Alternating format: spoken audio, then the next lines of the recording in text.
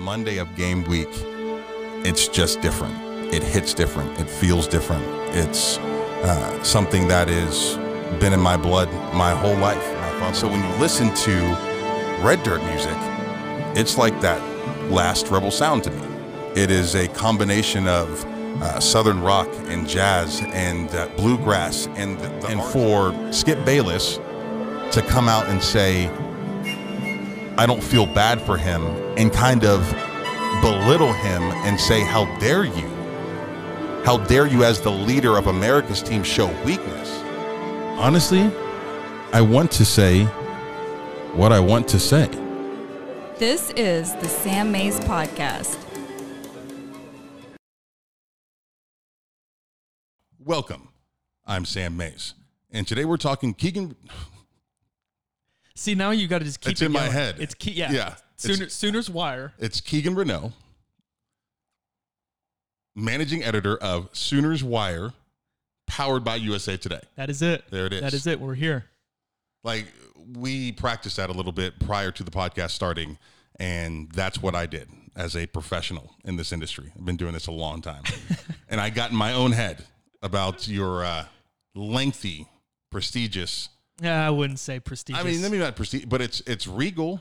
Yeah. Right? So it's got a little bit of a... We've got a pretty good audience. Like 50 to 60% of our traffic every day are people that come back. That's awesome. Yeah, it's really good. Nice. Well done. Well, I'm proud of you. Kegan was a former intern with the franchise, which is the radio station I work for here in Oklahoma City, and he has come a very long ways, and probably one of my, I would say, top 3, top 4 most respected media members, in my opinion, here when it comes to covering college football. You know, Kegan is a former baseball player, someone who, did you play any football? I did. Yes. So I talked with Wes and Rufus about this after the podcast. Okay. I only kicked for the football team. Okay. But my junior year, I had to do scout team stuff. Okay. And I made sure I was really good. I was one of those guys. I had to make sure I practiced. The try-hard guy. Yeah. Nice. I was always that guy. I appreciate that.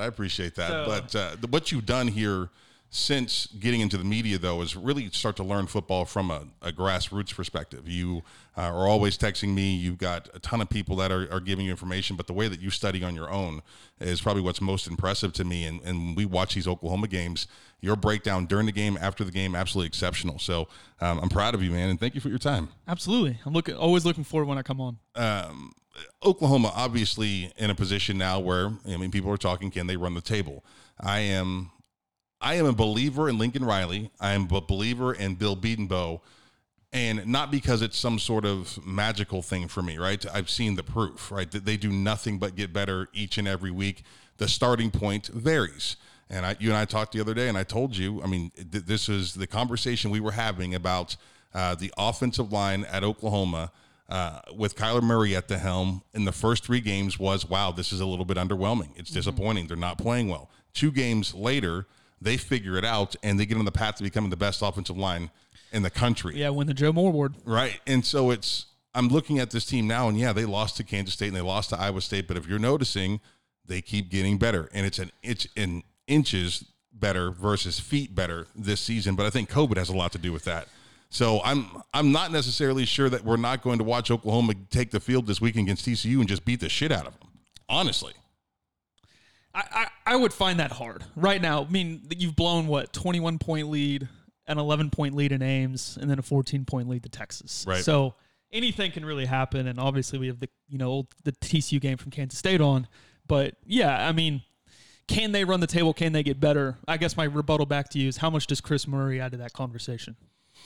So Chris Murray adds a ton to the conversation, right? This is the transfer from UCLA, plays guard, center, both guards and center, or just both guards? He played right guard at UCLA. So the kid is very, very talented. Reminds me a lot of a quick guard that I played with by the name of Chris Akins back in the day. Just super mobile, great with his hands, understands his technique. And last year he was only a sophomore playing in the Pac-12. This kid is the real deal, and I can't imagine won't be a pretty significant improvement in that right guard position for Oklahoma.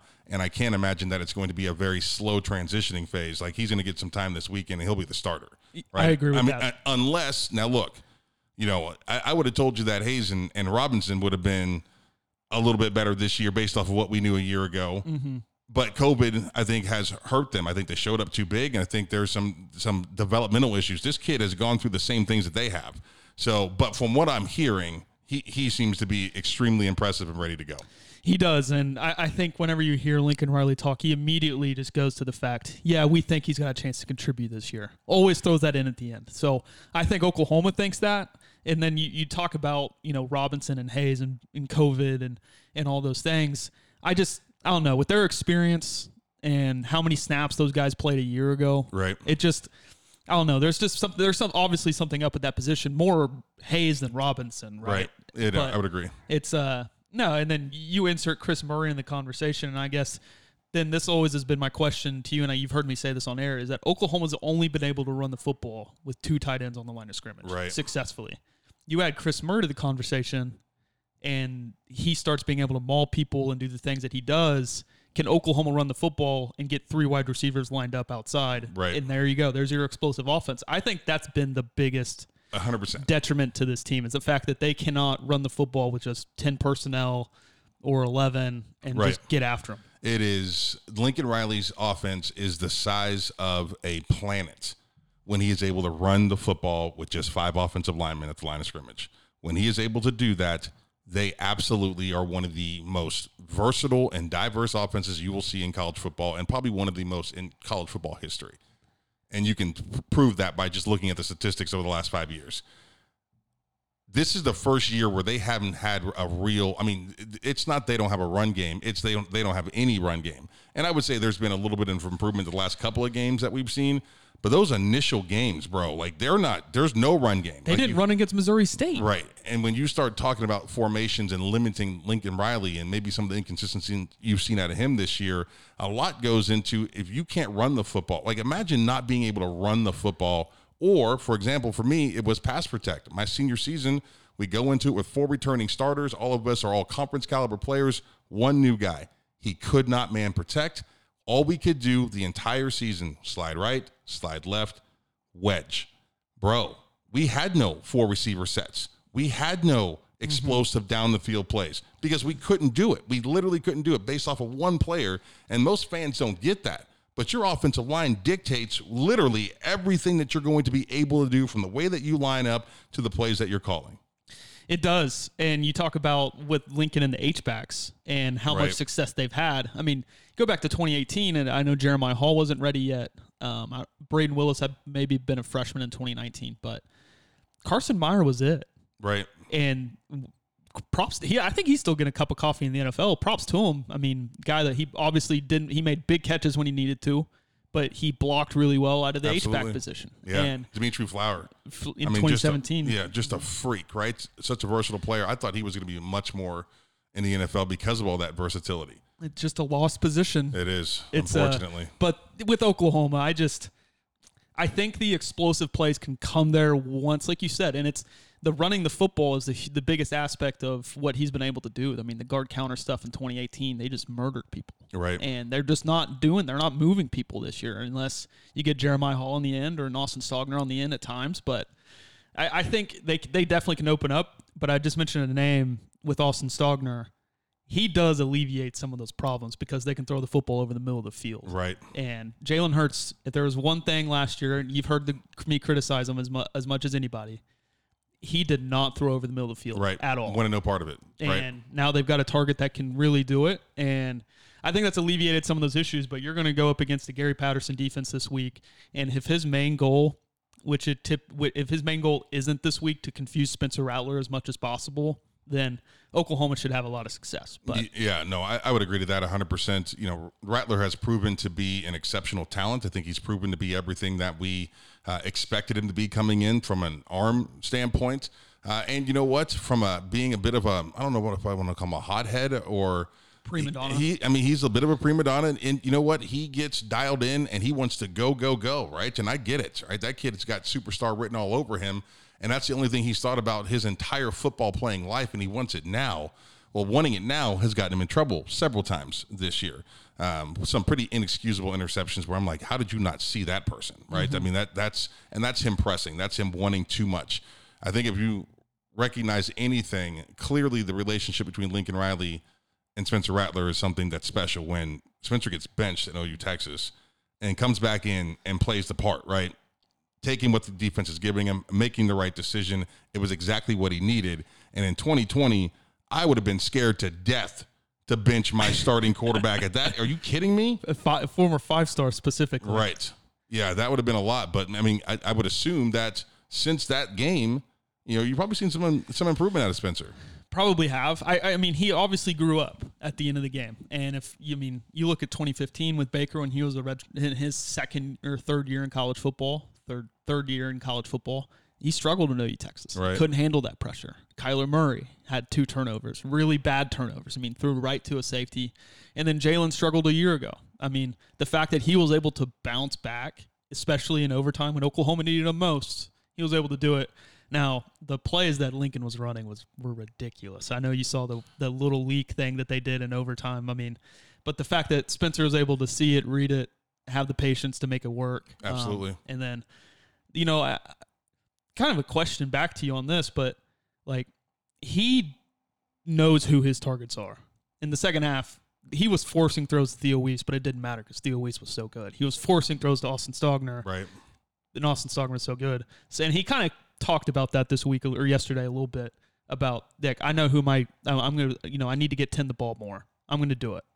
So the fact that he understands that, now if he can add in the understanding the scheme and finding guys that are open a lot, I mean, he's got a chance to be obviously, would you say up there with at least not, Jalen, but Kyler and Baker? Oh, yeah. I mean, this kid's got Heisman potential, right? Mm-hmm. I mean, it's people think that when you say a young player has Heisman potential, that's like an overstep. I would have told you that I thought Mason Rudolph had Heisman potential because of, big kid, big arm, right?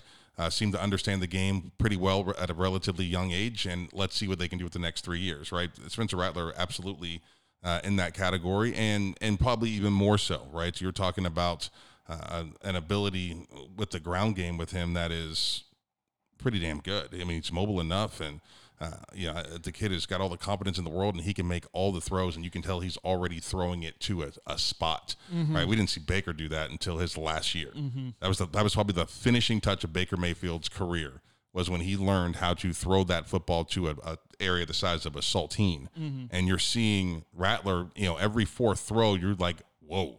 Right. You know what I mean? Like it just keeps showing up, and that's going to become more consistent as he gets older. But man, yeah, I'm going to say it again. Here we go, right? Another great mm-hmm. quarterback at Oklahoma. Yeah, he's really, really good. He's obviously been that way since high school.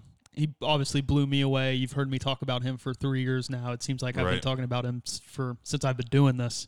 But it's he's obviously really, really talented. He mentally is getting close, I think. And then he's big test. You're talking about Oklahoma going undefeated and run the table. I think if they can get past this weekend, they'll do it. I don't have much confidence, and you've heard me say this. I don't have a ton of confidence down there with Spencer Rattler having a turnover. Defense always seems to either give up a big play when they can't, and Max Duggan's legs. They've got great skill position players. I don't know. The offensive line's not very good at TCU. OU's defensive line's really good, but I don't know. I don't have as much confidence. You heard me at the end of the week with Texas saying I had confidence Oklahoma would win because Herman would do what exactly Herman did. Absolutely, yes. He Tom Herman's, which is big.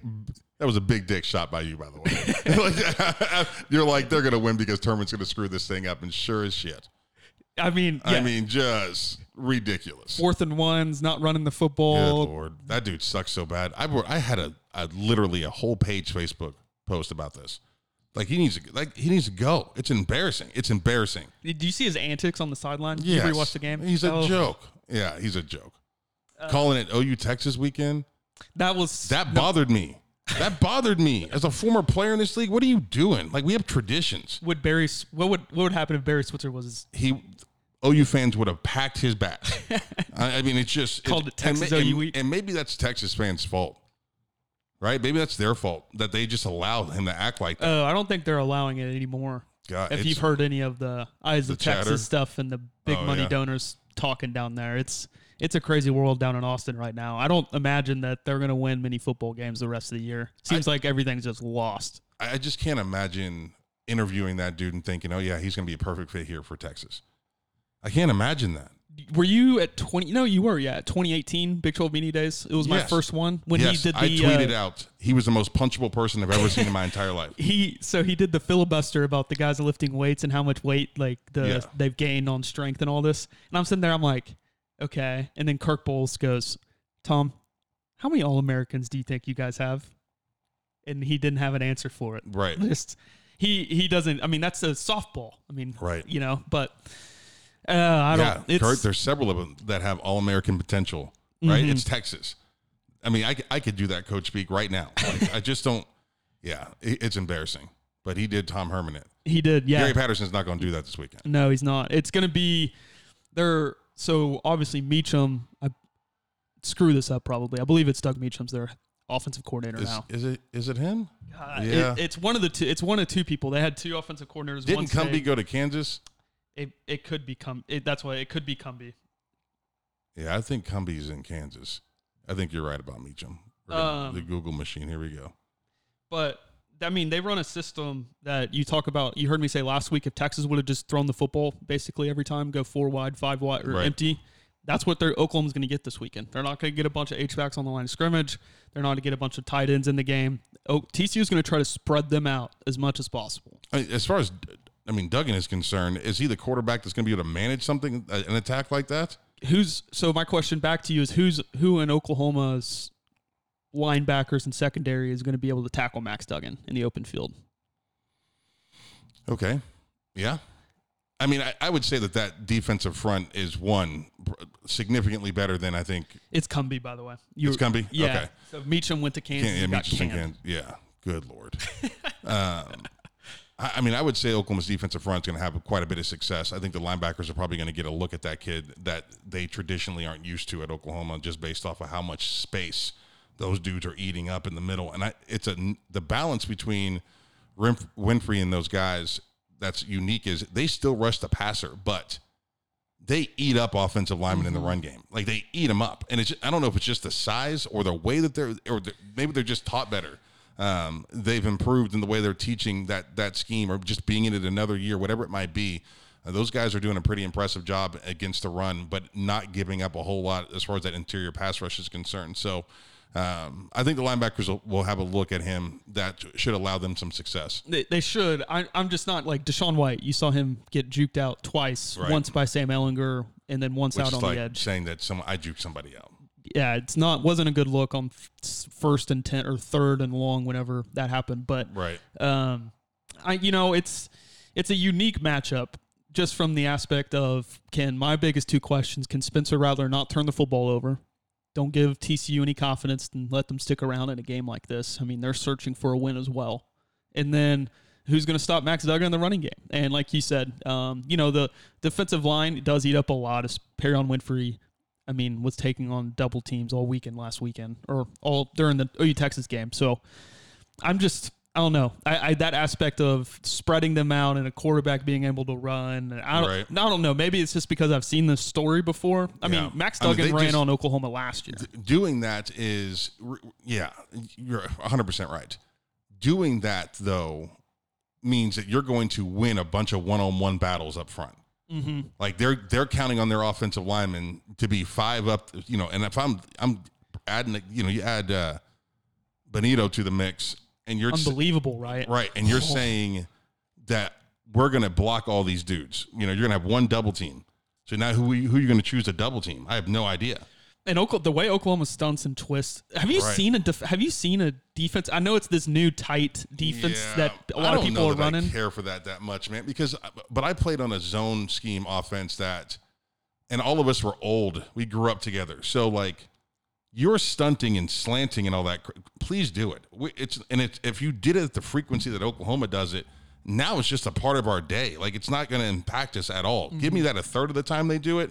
Make me anticipate it or think about it or be looking for little things. Well, then it's probably more effective. But doing it as much as they do, it doesn't matter, right? Mm-hmm. This is zone right. We're all taking the same damn step. Big, sweeping, get that hip open to the right side. If something hits you in the side, block it. Mm-hmm. You know what I mean? Like, it's not I don't find it difficult. A lot of teams clearly do. today. But you notice that Kansas State, they don't have a problem with those things. You No, know what I they mean? don't. Iowa State typically doesn't have a problem with those things. Oklahoma State. Iowa State did this year. They got manhandled. Yeah, they did. They got beat up. Benito beat the absolute piss out of that tackle. They absolutely got beat up this year. But it's not their normal scheme. No, they handle those things pretty well. I don't know. I don't think I like it that much because the other thing is they don't have a whole lot of depth either. Now you're making me move around a lot. Half the being a big man on a football field on either side of it is managing your energy level, right? That power meter is going down from snap one. And you just know how to, is it like if you're as an offensive lineman, if you're thinking finish this block, well, now you have to, what is my chances of flat backing this guy? Well, if it's in, if I got a chance, then go for it. If not, finishing the block is finishing the block. You know what I mean? Like you have to maintain your energy level to a degree. And I feel like all that stunting and stimming and moving, it just takes an edge off of them after a while, right? I see there goes the question. I didn't ever played it. Right. I never played the position. I can sit here and tell you what's going on in these plays and what guys should be doing, but you start talking about technique and all these things, Sam. There's no idea. When I walked up there, we were talking about it earlier. When I walked up and they were like, okay, well, we have a ton of skill position guys, so if you want to go play offensive line, you can. And they're like trying to nudge me to go play offensive line, Class A football, and I was like, I've got a future in baseball. I'm not going to go do that. But you don't want contact every single play. Yeah. No, but it does create a lot of opportunity for whoever's stunting, whichever defensive lineman's coming around, or whichever linebacker's filling the space on the slant. I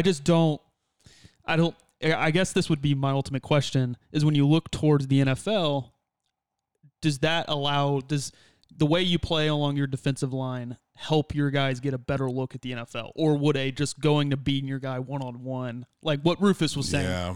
You know what I'm saying? It's just like with Neville. Now, did you see Neville play Monday night? Yeah.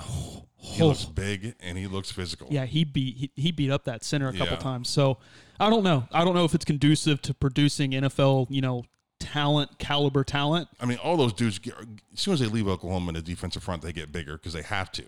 Like that's, if there's anything that's preventing them from really giving an accurate look at who they might be in the next level, it's the fact they all got to play 20 pounds less here, right? I mean, they have to. They do. Yeah. I mean, you're that especially with the limited depth they have, you just really feel like they've got to play a little bit lighter. Perry Winfrey's a 310-pound, nose guard, and a 3-4 defense that would just be devastating.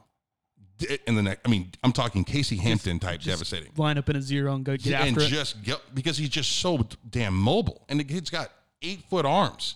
Yeah, he's a big human being. He looks like an alien. He wears those white gloves and those wrists. I mean, it's crazy how big that kid is. His hands on that block, his hands are massive. Yeah, he's just a big giant man, and he's got plenty of room to grow. You just can't play like that at Oklahoma. Like you can't be that heavy. But they're landing top guys now. I know to come play. But you look at the NFL. Look at the best defensive tackles in the NFL. They're not 310-pounders. Yeah. Aaron Donald is a 200. How much do you think that dude weighs? 285, 290. Maybe. Yeah. Right? And his body fat is probably 3%. You see the video of his sister No. flexing? She's got the same traps. That he does? She's massive. Oh. But why did you sound excited about that? Have you seen, when someone can do that, especially when you're not expecting to, and they just have massive traps? I don't know. That was a little weird, I guess. Turn on a little bit. No. But no, yeah, it's an interesting conversation because you hear Rufus's complaints about it. I know Rufus complains about everything. Yeah. But you hear his complaints, but you also hear from other coaches and that have talked about playing, like Tom Herman during his press conference. Now I don't know why he would ever say this, but he goes, "We had a real problem with it." And It seems like everybody against this tight front that everybody's running, not everybody, but Iowa State runs it. I mean, the successful defenses that can stop the spread, this is what they run. Hello, SEC. Hello, SEC, by the way. I know you said 40 minutes. Maybe you'll give me 5 minutes like Brady did just to go off on my SEC stuff, which is the defenses right now and how everybody's perceiving them. Right. But I'm kind of joking around. The SEC rant that everybody's got one. Oh yes, everybody's got one. There's no question. It's the thing that keeps them in that conversation though is just the number of people they have drafted. I mean, bottom line for sure. Yeah. No, absolutely. but with the way Oklahoma defensively this weekend, I don't know. I don't have a lot of confidence because we saw what LSU did against them in the spread. I'm not saying this offense against for TCU's anywhere near what that is. If Texas would have done it a week ago, they would have won. And then now you're going to have a team that's going to spread you out even more with a running quarterback. I know Oklahoma had success against it a year ago, but there were a lot of drops in that game. Right. Wide receivers dropped a lot of passes. And they do have a good, we're seeing the drive before halftime. That's the one. If I'm TCU, I run that offense the entire game. Yeah. It's like they just spread them out. They get a bunch of, open opportunities for their wide receivers. These guys can make plays. And if they can do that, I don't know. It's an intriguing matchup for sure. And you look at what we do analytically with Steven on the website. This is Oklahoma per the analytics is more expected to win Bedlam than they are down in Fort Worth this weekend. Would you believe that? No. I don't know why that is, but I think it has a lot to do with success rate and the analytics of college football is freaking. It gets weird sometimes, but this is the best part about our relationship because it's just the last thing I look at, right? I mean, it's if I can't figure it out or come up with a narrative myself, I'll start asking those questions to you or Chisholm or one of these guys in my life that has grown up in this this numbers world. I mean, you can find numbers for anything now. It's crazy. Mm-hmm. But yeah, that is a significant. I mean, that's unbelievably surprising. It doesn't make much sense at all. No, but it's like OU's expected 53% to win this game this weekend, and then 56% against Bedlam in Norman at home. Yeah, I think again. Wow. That whenever I say what I say, and then Steven comes up with these numbers, mm-hmm. like the way Oklahoma played, like that was their worst offensive performance in Lincoln Riley since he got to Oklahoma in 2015 down in Texas, at OU Texas, or conference play at least.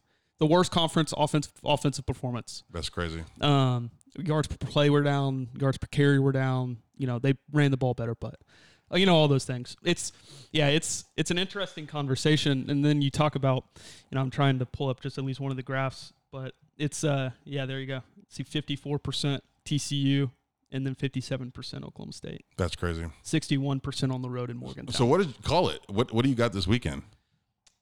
I have TCU like 31-30. It's going to be close. Oh boy. Yeah. You talk about Spencer and the turnovers. Like mm-hmm. that's my biggest. You're going up against the secondary. Like Ardarius Washington's not playing as well as he did a year ago. The guy that was on him and according to Pro Football Focus, they had the two best safeties returning in the country in any conference, and it was Washington and Trevin Morick.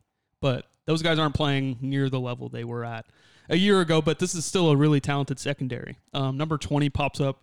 I don't know what his name is, but he pops up on tape quite a bit. And then, they just really need to get more production out of Garrett Wallow in the middle. If their linebacker can play well, you look at what Ty Summers was brought to TCU the last couple years. If they get a linebacker that can play well, that can scrape over a lineman coming up to the second level.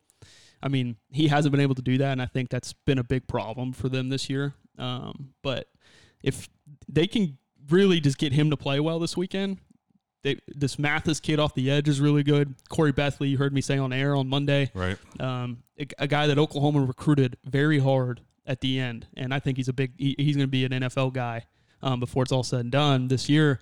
So it's just, I don't know. Maybe I'm talking myself into them losing Oklahoma losing. It's such an intriguing matchup from the aspect of Oklahoma they were not able to corral Ellinger a week ago. Right.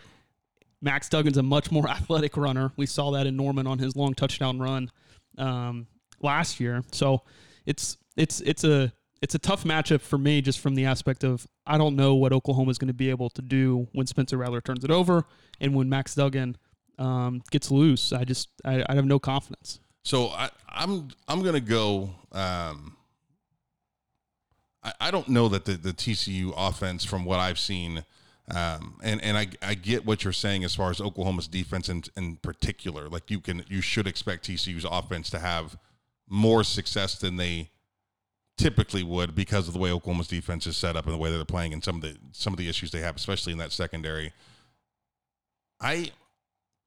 I just don't know that this won't be the best offensive performance they have this year, right?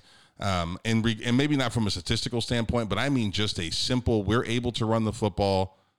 We're going to throw these, a bunch of 10-yard plays, and we're just going to move up and down the field. I think you're looking at a 35-point performance from Oklahoma, but I think you're looking at maybe even a 42-point performance, but you're looking at a bunch of long, like 10-play drives. Mm-hmm. Like that's what you have to do with this Gary Patterson defense. Like you can't take more than you're being offered. Mm-hmm. And if you can just keep yourself in check and do those things, you're going to have success. And you just play keep away, essentially, right? Mm-hmm. So to me, this is probably a 42, probably a 42-35 or 42-28 type game. I think Oklahoma wins pretty handily. I think they're 9-point favorites coming into. No, is it down?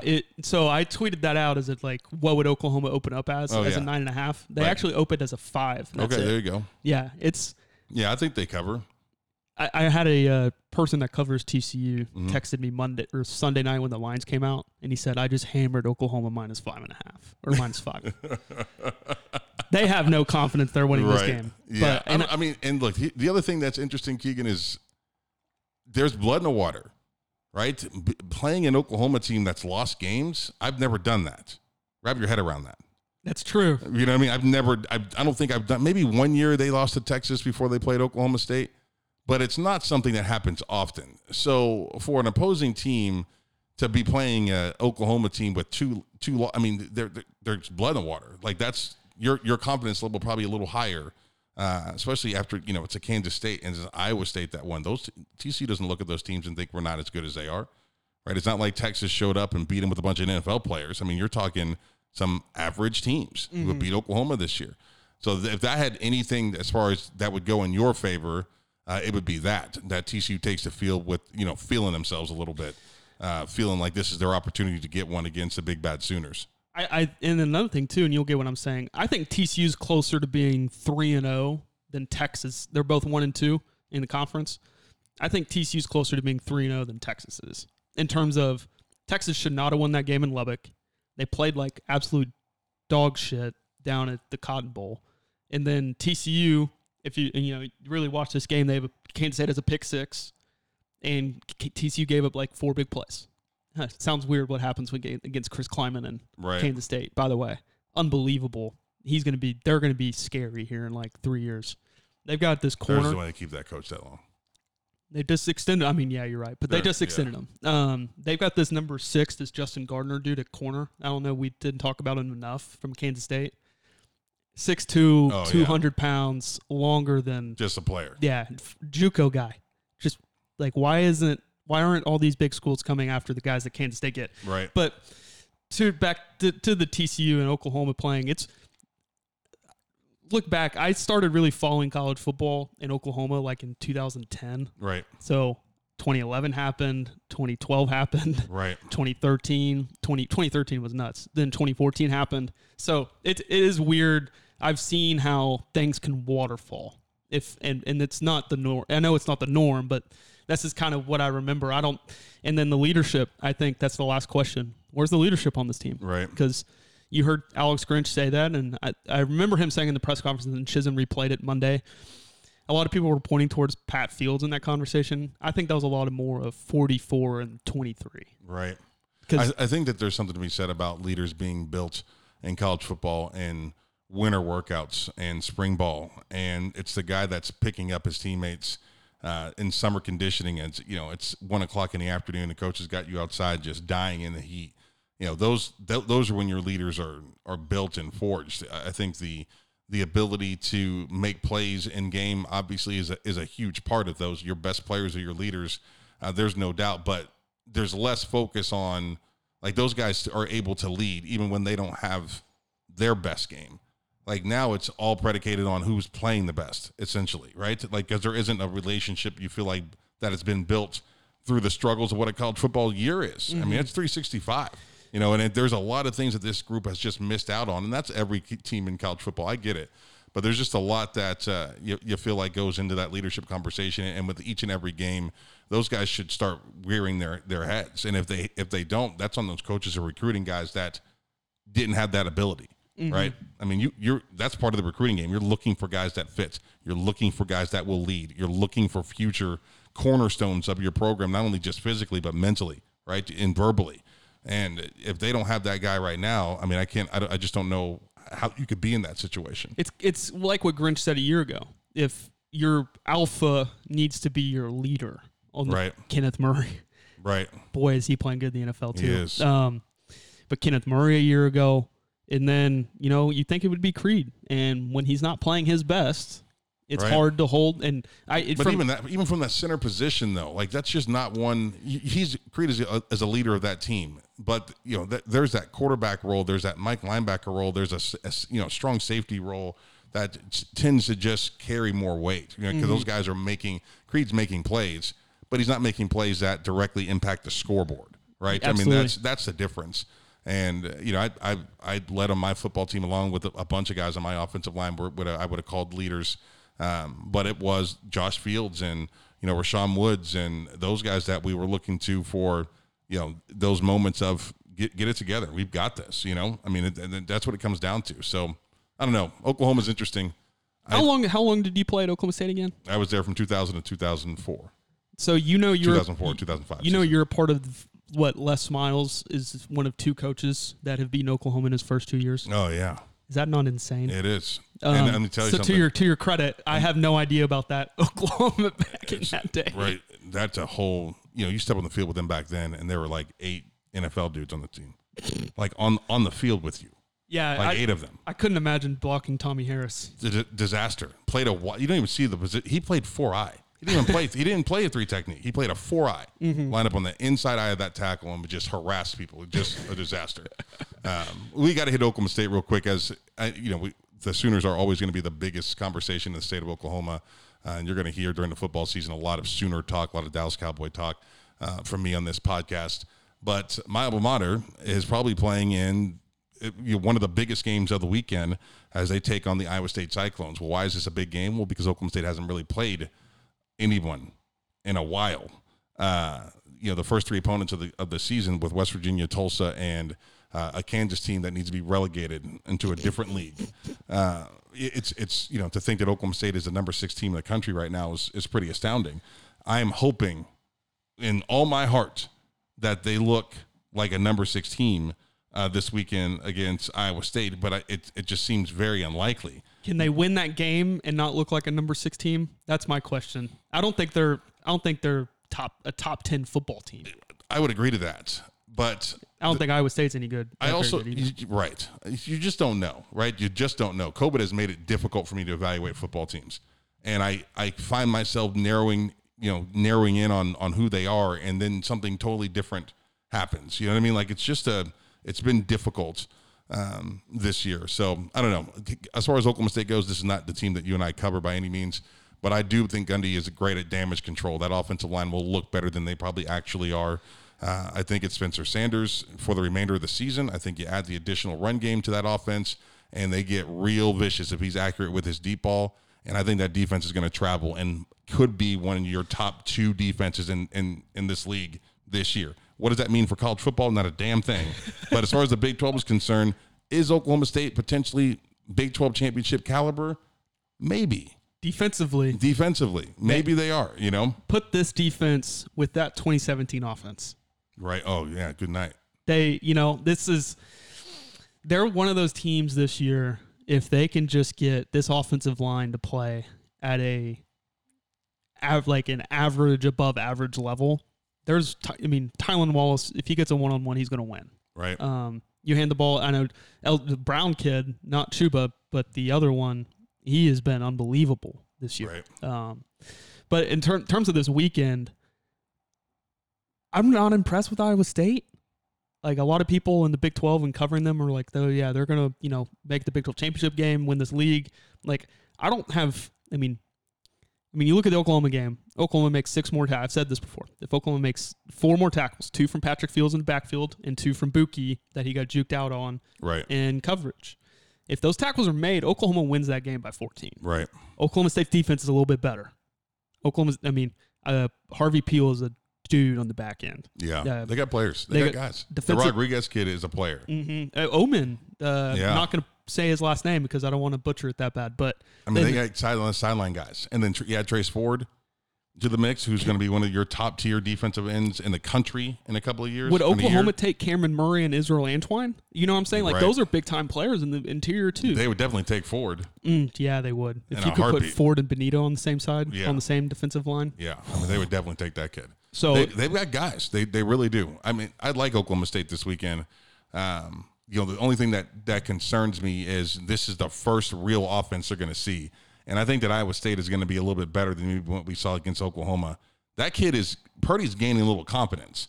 And if this is a loss for OSU, it comes when that kid just lights them on fire because they haven't played a quarterback all year long. That's what I've been telling people. Brock Purdy's going to have to play like an NFL quarterback this weekend. Right. If that happens, Oklahoma State loses. Yeah, I agree. Yeah. I agree 1,000%. Yeah. I don't think that's going to happen. Neither do I. He is, how do I say this? He has gone the Sam Ehlinger route. He showed a lot of promise as a freshman, flashes as a sophomore, right. And then now is just inconsistent and doesn't make all the throws that he was making, could show he could make a couple years ago. So, and then, Oklahoma State defensively, like, Oklahoma was in the backfield the entire game. Right. Like, that there's no reason Oklahoma State should not just be getting after 100%. Brock Purdy. And, credit. A lot of people were. I know I made a joke about Mike Gundy and the hiring Yurcich based off Google yesterday. However, a lot of people gave him crap for hiring the defensive coordinator from Duke. That guy can coach. Yeah, he's really. I mean, since Texas last year, when I wanted them fired because it was just that bad of a performance. I mean, just miserable game plan, the whole 9 yards. About 2 games after that, he figured something out and has been just unbelievable since. That group understands the defense. They know it. They look free in it. They rarely make mistakes. It's been a pretty incredible transition. I got the Pokes this weekend, and probably by a decent margin, right? Sanders is playing. Yeah. I would take Oklahoma State there. I think they're 3.5 point favorites at home. Yeah, I would take them. I'd take them on the line for sure. Like, I think they win by a touchdown. I mean, yeah, it's going to be. Like I said, is it going to look like the number 6 team winning a football game? Probably not. Right. But are they going to? Can they win? Will they win? Yes. Like, yeah. I don't. And then that's the way it plays into Oklahoma's favor. I think Steven, the analytics guy, said that actually Oklahoma State, you need Iowa State winning this weekend to get. I don't think it's right. I think Oklahoma State from a tiebreaker perspective, because like if Iowa State loses this weekend, they're not going to hold up against Texas' defensive line either. Right. Now, and I know where people probably already skipped this part because it's done with Oklahoma, but I need to give you a little credit back to you and everybody that said something. Texas' defensive line is better than I thought they were. Oh, yeah. That Collins kid that's a freshman is going to be a freak. Absolutely. I mean, Taquan Graham played well. Yeah. They do have a really good defensive line, and maybe take some pause from stuff that I'm saying but about Oklahoma's offensive line. But if Iowa State can't deal with Oklahoma State this weekend, I don't know how they're dealing with Texas and Austin. They won't. Yeah, there's no chance. So there's your 2 losses right there. And then you have to play Kansas State as well, who is playing like one of the most disciplined assignment sound teams in the country this year, which is no shock.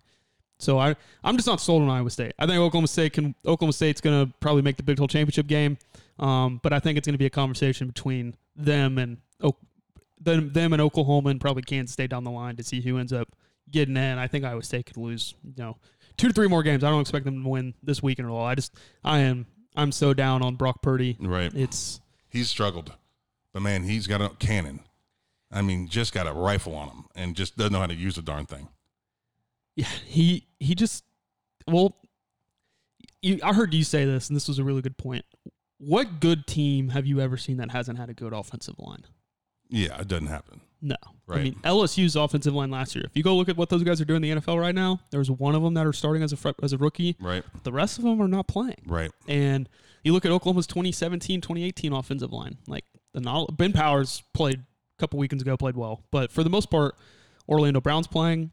And then he was 2017. He didn't play with Cody Ford. Right. Bobby Evans isn't playing yet. I know he's behind a Hall of Famer left tackle in Whitworth down there with the Rams. But just because these guys aren't turning into NFL players and elite NFL players, that unit was really freaking good. Absolutely. And that unit, 100%. Yeah, and it's just like you don't need really talented NFL first rounders everywhere on the offensive line. Right. Which the fact that Oklahoma is getting to a point, you've heard me talk about recruiting with Oklahoma's offensive line. They're about to have five stars across the board with Beanbo. But yeah, I mean but to finish it up, Oklahoma State, their offensive line, if they can get just a pulse out of them each game, right. I mean, they've got as good a shot as anybody. I mean, heading into Norman, would I pick them to win that game? Probably not. Right. I mean, your whole Gundy, your whole Gundy not looking Lincoln Riley in the eye thing's hilarious. It's truth. It's crazy. It's just I don't know why he has such a problem. I really don't. Yeah, it's bewildering. All right, so you got TCU, I got Oklahoma, and we both got the Pokes. Both got the Pokes. Yeah, and if it's Oklahoma, I'd have TCU. I'll stay with 34-31. All right, man. Thank you for your time. I appreciate it. Absolutely. It's always fun. Have a good one. The Sam Mays Podcast is a production of P Squared Media.